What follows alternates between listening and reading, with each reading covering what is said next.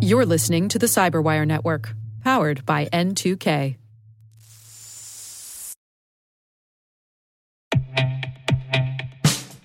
And now, a message from Cyberbit. Mastering cybersecurity is like mastering a sport. You build muscle memory through rigorous practice, then you train as a team to foster cohesion while operating under pressure. Like athletes, cybersecurity professionals thrive on hands-on simulation. But traditional courses, certifications, and open-source labs won't build you a winning team. You need Cyberbit. Cyberbit offers a hyper-realistic simulation environment for your SOC, IR, and C-suite to refine your skills, all using the market-leading SIMs, EDRs, firewalls, and WAFs they use every day. Cyberbit is offering Cyberwire listeners a free live-fire exercise. Sign up your team now at cyberbit.com/cyberwire.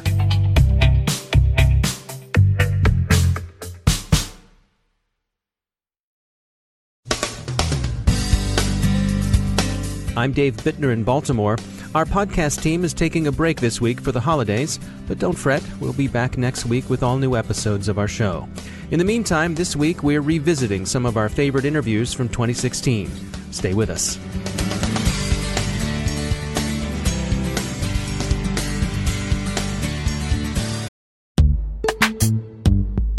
Every day, your IAM tech debt grows. Your multi-generational services struggle to work together. Building an identity fabric can fix this. It makes all your identity tooling stronger and allows you to connect any app to any service you want to use, with zero coding, zero maintenance, and zero app downtime. Strata's identity orchestration platform separates the identity logic from your applications, so you can optimize existing IAM tools and manage them in a single control plane. Now, every vendor, standard, and architecture work together. In short, building your identity fabric means you can secure your non-standard apps, keep your complex access policies, retire outdated IDPs, and modernize in record time. So build your fabric with Strata Identity and get rid of tech debt for good. Visit strata.io/cyberwire, share your identity priorities, and receive a pair of AirPods Pro. Offer valid for organizations over 5,000 employees. Connect today at strata.io/cyberwire.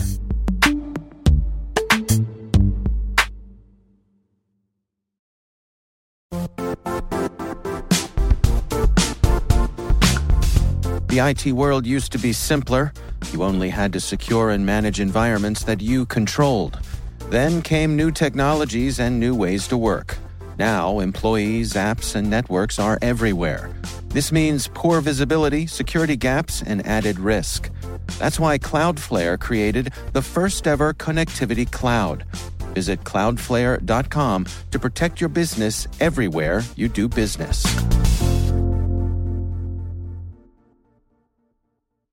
Tom Wingfield is Professor of Cyberspace Law at the National Defense University and one of the authors of the Tallin Manual, an academic study of how international law applies to cyber conflicts and cyber warfare.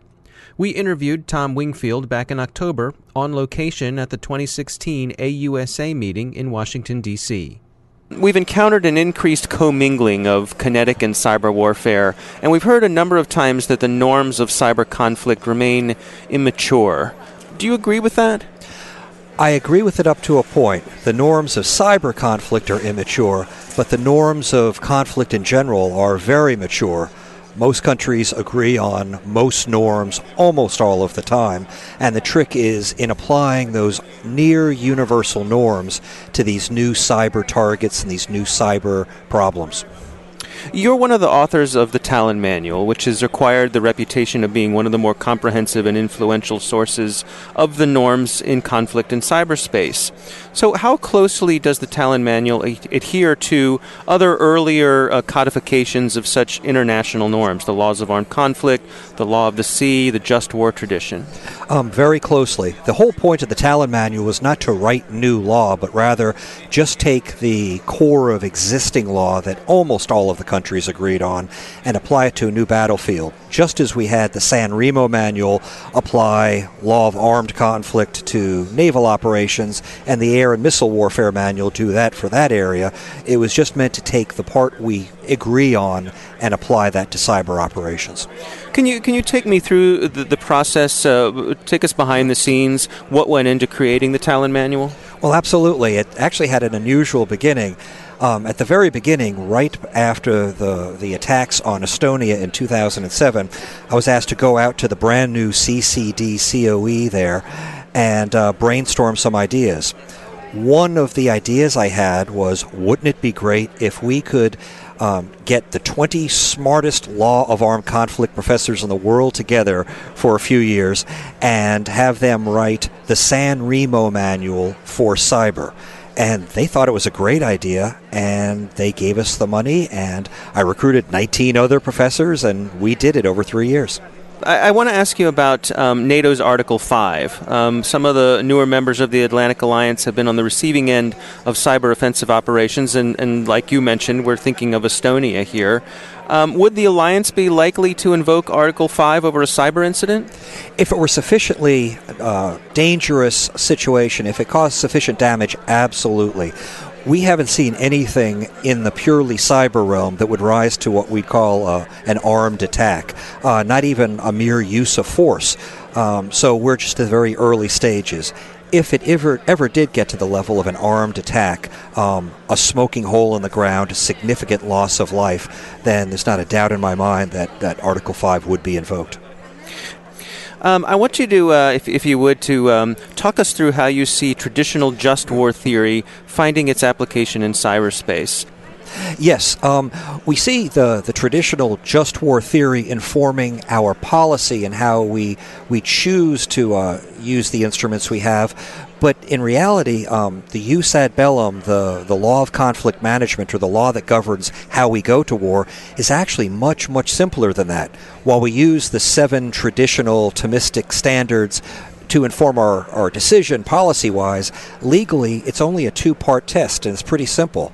The first part is the cyber event military in its quality? That is, not espionage, not diplomacy, not crime, not politics, not something else, not economics, but is it military in its character qualitatively?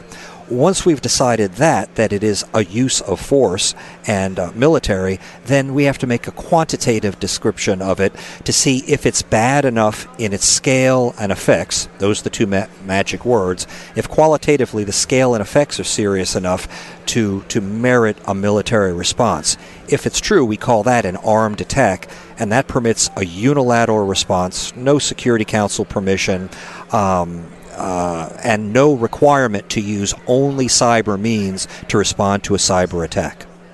What about jus in bello, which is, talking about discrimination and proportionality?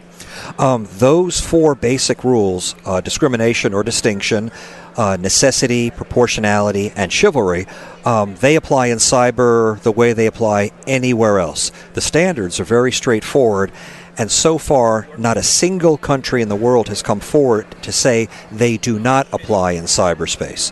The Russians and Chinese are uncomfortable with the way jus cogens, known law, and customary law applies to cyber.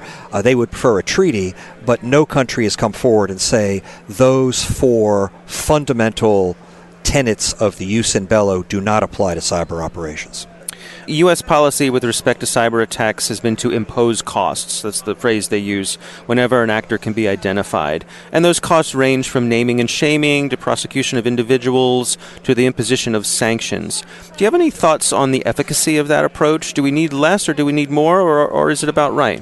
I think we need more. We're feeling our way because it's a new area, but using all of the instruments of national power, I think, is the solution. So at the highest levels, orchestrating what we do in diplomacy with how we use our information, when necessary, the military instrument, and especially economics. I'll give you a very quick example of that last one.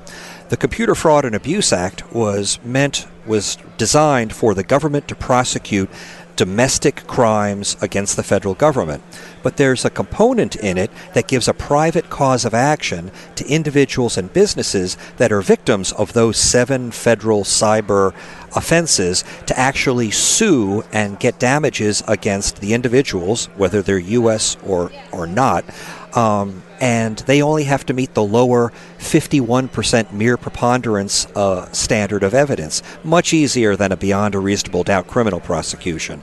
We haven't seen much of that, so if I had to make one legal guess for the future, I would see the government using that more, informing corporations and citizens more that this is another potent weapon in our cyber arsenal. And I think that'd go a long way toward deterrence on the front end and justice on the back end. Do you see, in terms of, I'm thinking of both rattling cages and also kind of, testing your neighbors, that sort of thing. Where do you see things going? Where are the likely places where nations are going to be testing their neighbors, testing their adversaries to see where this new type of conflict can go? Well, one surprising area that I see, a year ago I would have told you that serious offensive cyber capabilities were the province of a handful of cyber powers, and we all know that handful of countries. But over the last year, I've come to realize in my travels and in talking with experts that many smaller countries are looking for offensive cyber capabilities to serve as an inexpensive deterrent that offense can be thought of as cheaper than a competent system-wide defense, and we may see many medium and even small-sized countries trying to gain an offensive capability in cyberspace one way or another to threaten those by whom they feel threatened. And I'd be very surprised if we didn't see some of those countries testing some of those capabilities to calibrate their ability and see what they're able to do. What about attribution? Attribution is tricky and often tough when it comes to cyber attacks, but I could see it as being a way, because of that, nation states perhaps can feel as though they can get away with testing the waters if it's difficult to point the finger at them directly. Yes, Joseph Stalin once said that there were 2 permissible answers to him. You could either say, yes, sir, or up to a point, sir. So I'd say up to a point in that area. Okay. When it comes to attribution, there are really 2 separate ideas that we worry about, at least that lawyers in this area worry about. One is how involved was a state in doing it. We know from international law that if a state is merely providing some financing or some political cover, that's not enough to attribute a non-state actor, hacktivists, terrorists, criminals, to their actions to a state against whom our deterrence could work and some other things we could do would work. We also know under international law that if the state is the one picking the targets, almost all countries agree that that is enough for us to attribute the actions of non-state actors against to a state, and then we have a wide range of tools we can use. There's a big gray area in between those 2 extremes, and different countries peg state attribution at different levels. The second thing we have to worry about is how certain are we? We can't wait for a beyond a reasonable doubt standard as we would in a courtroom. 99% certainty can't happen that fast in an area that we don't control the crime scene. So that's unrealistic to expect that level of certainty. But with mere preponderance, 51% that we have in civil cases, that's not good enough either if we're going to be doing some serious damage overseas. So what we see from the Americans, from the British, even from NATO, are statements that now use the phrase, we have clear and compelling evidence of X, Y, and Z, and therefore we are using force, whether it's cyber or kinetic. And clear and compelling is in between those 2. It's about 75% sure. So if we're about 75% sure that a state is doing more than providing mere low-end support, but enough support for attribution, then we check the 2 boxes and the lawyers say, you may attribute it, and then it goes over to the policy people who have to decide what kind of tools we can use against the adversary. I think that there are 2 things that are very important, at least in the legal world. One is the need to have an overlap between what the lawyers understand and what operators do. That's why we're hoping as the next Tallin manual, 3.0 is going to be an operational law handbook, we hope, that would look at these problems not from a law professor's perspective, but rather from the questions and problems that operators have now in this immature field. And we hope to be able to build the legal advice in cyber, as the U.S. Army does a great job of doing for the operational law handbook for broad spectrum operations. The second thing, perhaps more interesting, is the rise of lethal artificial intelligence. We're legally responsible for what those agents do at cyber speed, and if they start causing serious damage or perhaps even loss of life in the not too distant future, the last human in the loop, the operator, the commander, we would be on the hook for what those things did in our name. So we would have to train them to know the cyber legal outer limits of what they could do, so we wouldn't end up as war criminals for releasing them into the wild. It reminds me of, Asimov's rules for robotics. Absolutely. We would start there and then add on the rules we give to frightened 19-year-olds that we send into combat. The same rules would have to be taught and burned into our AI agents, so that whatever else they did while they're fighting at cyber speed, they would not go afield of the rules that define us as us. All right. Thomas Wingfield, thanks for joining us. It's been my pleasure. Thanks for having me.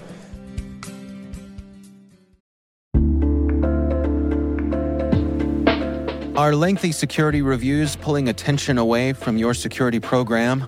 With the largest network of trust centers, Vanta can help you streamline security reviews to win customer trust, save time, and close deals fast. Proactively demonstrate security by showcasing key resources like your SOC 2 or ISO 27001, and provide real-time evidence for passing controls.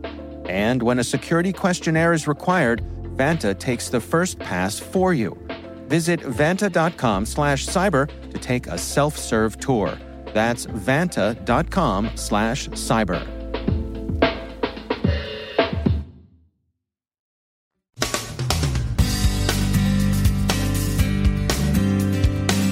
And that's the Cyberwire. We are proudly produced in Maryland by our talented team of editors and producers. I'm Dave Bittner. Thanks for listening.